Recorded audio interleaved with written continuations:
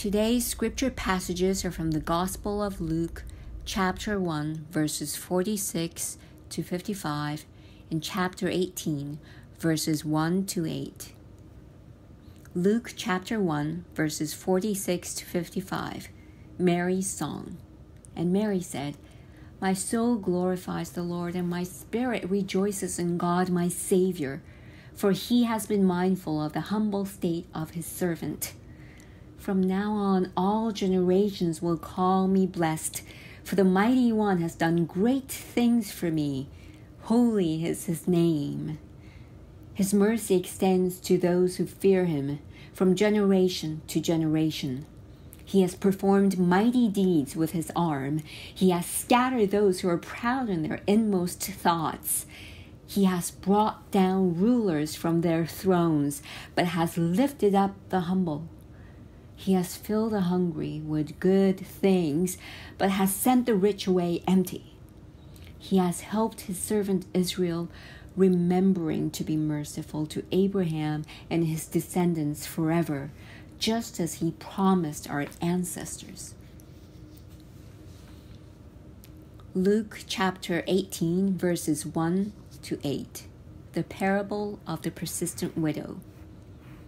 Then Jesus told his disciples a parable to show them that they should always pray and not give up.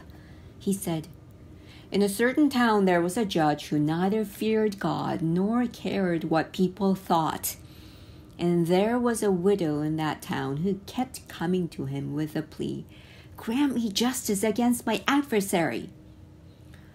For some time he refused, but finally he said to himself, 'Even though I don't fear God or care what people think, yet because this widow keeps bothering me, I will see that she gets justice so that she won't eventually come and attack me.'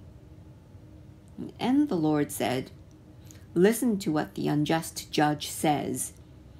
And will not God bring about justice for his chosen ones who cry out to him day and night? Will he keep putting them off? I tell you, he will see that they get justice and quickly. However, when the Son of Man comes, will he find faith on the earth?"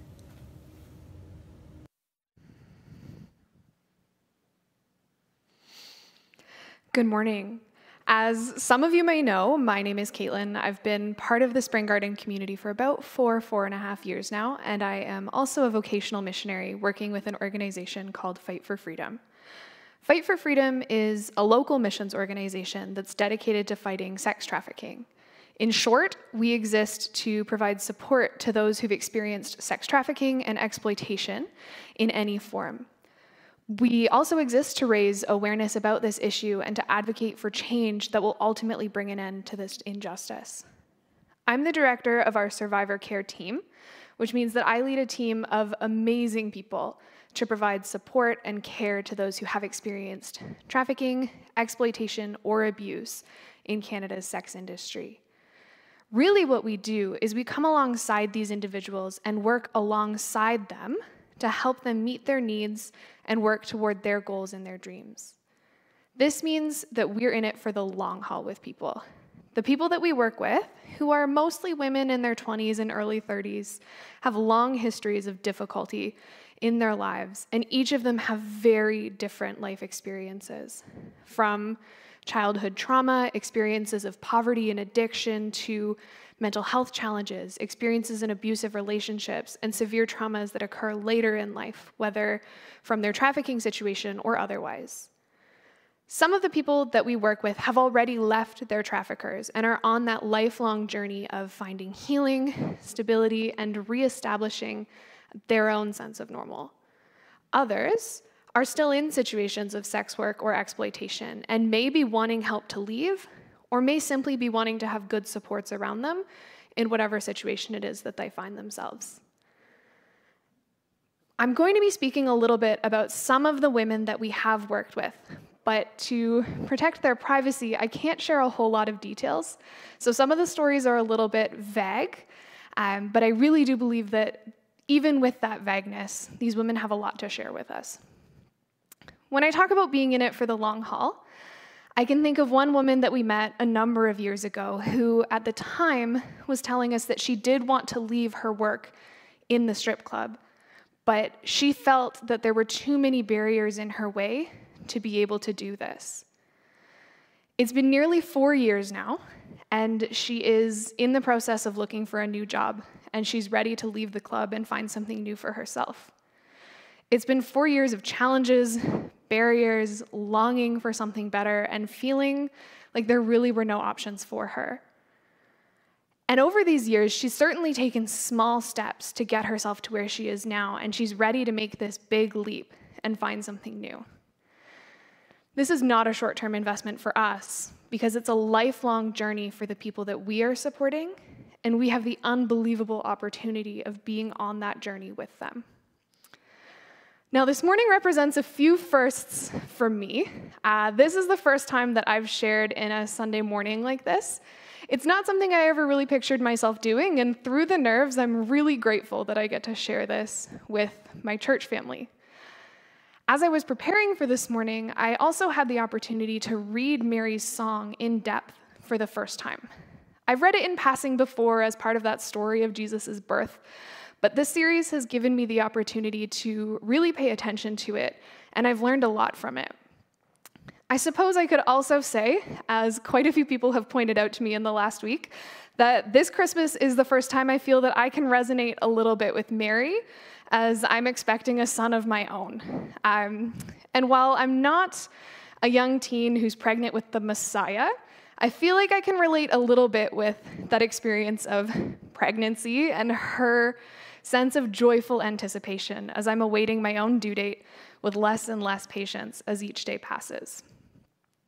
Now, as I've reflected on Mary's song and followed along with this series, I have seen God revealing not only pieces of himself and his story, but also some really beautiful opportunities for us as his children to participate with him in his story. In Mary's song, we see Mary, who we've been talking quite a bit about over the last month, a young, poor teen girl who's set to be married to Joseph, someone of little importance who likely would have existed kind of near the margins of her society, chosen by God to bear the Messiah, a teenager who's pregnant out of wedlock. Mary sits in the midst of what I can imagine would feel like a very messy situation, but she sits there praising God, saying, "From now on, all generations will call me blessed, for the Mighty One has done great things for me." We see Mary sitting in anticipation of what God is doing in and through her, and in her own words, what God is doing for her. At the same time, we see her faithfulness, her courage, and her devotion as she praises God for what he's doing and joyfully participates alongside him. At the same time, through Mary's song, we see God, who abounds in goodness, love, justice, and mercy. We see a God who fulfills his promises to his people and a God who cares for those on the margins. As I prepared for this morning, I came across a blog written by Jason Gabery and his own reflection on Mary's song. And he says, "This God has done for his people what he promised. In Jesus the Messiah, God's great reversal is accomplished. In Jesus, we see immense love for the marginalized and his refusal to adopt the strategies of coercive power. In Jesus, we see God's covenant fulfilled and his faithfulness extended to the nations." And while I'm not saying that this is what Mary says in her song per se, for Mary, Jesus was the fulfillment of hope. And so her rejoicing in this song reflects that hope becoming real in this Messiah that God's people had been so longing for. As I further reflected on Mary's song, God reminded me of the parable of the persistent widow. As we heard in our scripture reading this morning, in Luke 18, verses 1 to 8, Jesus tells us about another woman who would have lived on the margins, a widow who cries out for justice with both anticipation and persistence. She pleads with the judge in her town and she says, "Grant me justice against my adversary." Time and time again, she returns to this judge, continuously asking that she be given justice until he finally gives in and really only does so just to get her off his back. Then Jesus tells us, listen to what the judge says. And will not God bring about justice for his chosen ones who cry out to him day and night? Will he keep putting them off? I tell you, he will see that they get justice, and quickly. So if this judge, who had no care for God at all, would grant a persistent woman justice, how much more then will God grant us justice when we cry out to him? While we know that Jesus tells this parable to his disciples to teach them to pray and never give up, as it says in Luke, I can't help but see God's heart for his people shining through here as well. Jesus uses a widow of all people, someone on the margins of society, to demonstrate that God hears the cries of his children and will grant them justice. In the widow, I can't help but see a marginalized woman crying out for justice with anticipation and persistence, with faith, courage, and devotion. Through the widow, I also see God abounding in love for his people and for the marginalized. God who grants justice and is filled with mercy, who fulfills his promises and answers us when we cry out to him. In my ministry with Fight for Freedom, we work with a number of folks who are survivors of unbelievable hurt, abuse, and pain. Overall, these individuals are survivors of trafficking. That's what we exist. We're an anti-trafficking group. But they are also survivors of many other things throughout their lifetime. And in these individuals, I see the epitome of faithful anticipation, beautiful hope, courage, persistence, and devotion.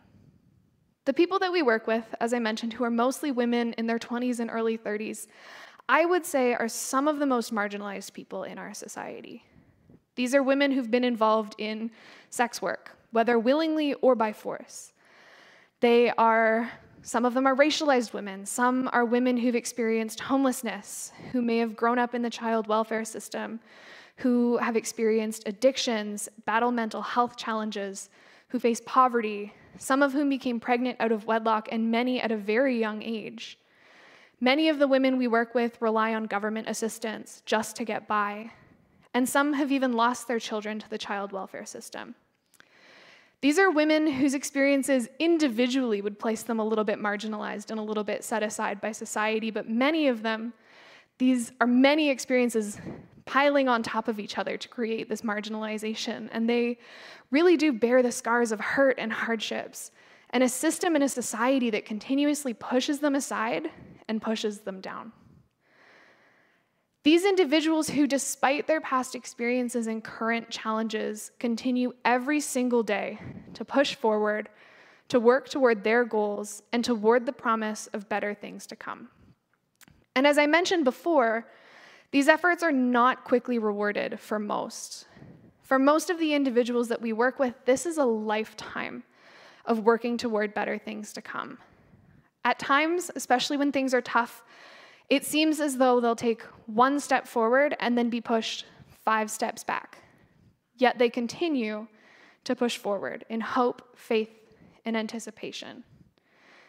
And as I talk about 1 step forward, 5 steps back, I'm reminded of one woman I know who has received support from a number of organizations after being trafficked, but she ended up being deeply hurt by quite a few of these places. She has spent years working through the impacts of being trafficked on both her mental and her physical health. She's been dismissed by doctors and mental health professionals because of her experiences, because somehow her status as a victim of human trafficking has led these professionals not to want to provide her with better care, but to question the validity of her mental and physical health needs. She continues to work through and navigate broken relationships with her family and has been working so hard just to get ahead. At one point, she reached out to us for financial support, and together we were able to find some really desperately needed resources for her. And at this point, it felt like things were looking up. I was feeling really optimistic. And then within a few months, she had to move out of her home and was facing homelessness, alongside the challenge of trying to find affordable housing, which I think many of us know is all but impossible. And then she fell and injured herself, which further hindered her ability to search for an apartment, to tend to her day-to-day needs, and even just get a good night's sleep. And to top all of that off, this fall further exacerbated the injuries that she already was dealing with from the trafficking situation. So after everything that we'd been through, I felt like our connection helped to finally get her on the right track to reaching her goals. And then she just continued to be pushed back again and again by things that were entirely out of her control. She'd been working so hard and taking steps in the completely right direction, and life just kept coming at her. 1 step forward, 5 steps back. But despite all of this, despite her frustration, despite my discouragement, she continued to push forward. She continued to advocate for herself, to fight for the things that she needed. And so we continue to sit in the middle of this challenging situation, to work toward the things that she needs, and to hope for better things to come. I have the opportunity, as someone who's lived a relatively privileged life, to sit in these experiences with the people that we support, to walk alongside them through the challenges that are inevitably thrown their way. And as I'm sure you can now imagine, it sometimes feels like no matter what we do, the challenges just will not stop coming. But I also have the luxury at the same time of sitting outside of these situations, having seen in others how far you can come after years of pushing forward. I have the luxury of a sort of bird's eye view of seeing that there really are better things to come, and that the hard work of pushing through these challenges does eventually pay off. I sit in these experiences of a world and a system that is so broken and continuously beats people down, but at the same time, I get to see God fulfill his promises and bring justice to his people. On this more positive note, I'd like to share about one more woman, someone that, when we met her, was in need of some significant support. She had been trafficked, and at that point in her life, didn't really have anyone that she could turn to. But soon after we began connecting, we lost touch. She wasn't answering our messages or our emails or our phone calls, and this is surprisingly and unfortunately common for the people that we work with. So for about a year, we prayed for her, we continued to reach out by text, we continued to hope that we would run into her again, and about a year later, we did. She reached out in a bad spot and needing help. In the 2 years after that, working alongside our team, she struggled. She struggled to make ends meet, to work through the serious challenges of past traumas. She moved in with her partner, who lost custody of his child. She then became pregnant and soon after lost the baby. But as time went on, she did find herself progressing. She found herself living in a more stable situation, surrounded by a good community. And about 1.5 to 2 years after losing her first pregnancy, she gave birth to a very healthy baby. Hers has been a long road, and I assure you that long road is not at an end. She's in a really good spot right now, and she's sure to face other challenges as time moves forward, but in my view, she is the image of moving forward in faith and anticipation, trusting in God to keep his promises and to hear her cries, because he does and he has. When I think about the people that we work with at Fight for Freedom, and I consider the persistent widow and Mary, I see a beautiful hope, faithful anticipation, courage, devotion, persistence, and a longing for God's promises to be fulfilled. I also see a God who does fulfill his promises, who abounds in love, goodness, justice, and mercy for all of us and for the marginalized. In this season of Advent, we are participating in the remembrance of God's people awaiting the Messiah. And at the same time, we're sitting in anticipation ourselves for the second Advent or second coming of Jesus.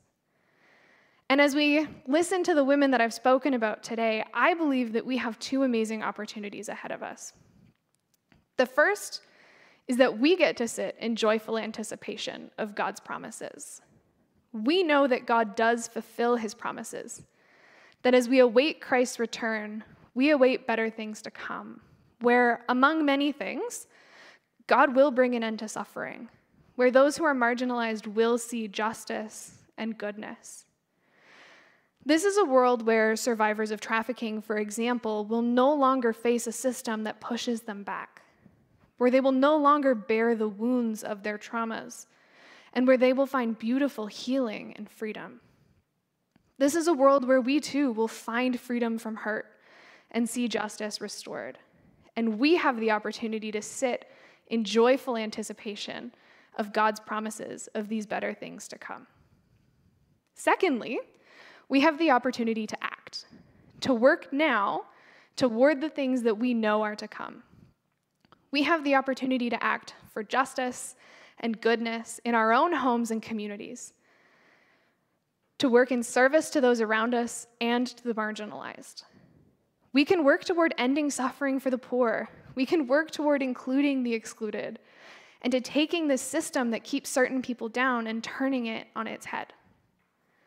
We can offer ourselves in service to God's work of justice, goodness, and mercy as we joyfully await his promises, not passively hoping that one day things will get better, but actively participating with God in bringing about the realities of these better things to come. For Mary, who lived in a time where God's people were longing for the coming of the Messiah, she praises God for what he's doing in and through her while actively participating in Jesus' coming. She accepts the responsibility of becoming pregnant, giving birth, and raising the Messiah. She willingly takes on the judgment of her society and all of the challenges that would have come along with this. And that is just mind-boggling to me. And she does it joyfully. For the survivors that I've shared about, they hope for better things to come, and they work hard to get there, working past challenge after challenge that comes their way in anticipation of something better. And for some of these survivors, as they move along this lifelong journey of healing and finding stability, they then turn back and lend a hand to others, pulling them up in hope and anticipation as well. For us, we get to be active participations in this hope too. And what that looks like is really up to us and to God. Whether we are someone who has experienced trauma, who wants to turn back and lift another up, or simply if we are someone who wants to be part of bringing about these better things to come, we can be active participants in the context of our own lives. Whether this is in how we raise our children, if this is how we push through our own challenges, working towards better things to come, or it could be reaching out to a neighbor in need, speaking up when we see something that is wrong, taking time to learn about injustices in our societies, getting involved in the work of local organizations that are working for justice and for peace, calling for change in our broken system, or it can be something as simple as wearing a mask and hunkering down, as Anne said, as we wait and hope for an end to this pandemic. This is going to look different for each of us, based on our own contexts and circumstances. But we can be joyful, active participants in making our communities better places. And through our hope and our love, we can point to Jesus. In these ways, we, like Mary, can joyfully anticipate what God is doing, sitting with beautiful hope and participating with him in these things to come. Together with Mary, we can proclaim, "My soul glorifies the Lord, and my spirit rejoices in God my Savior."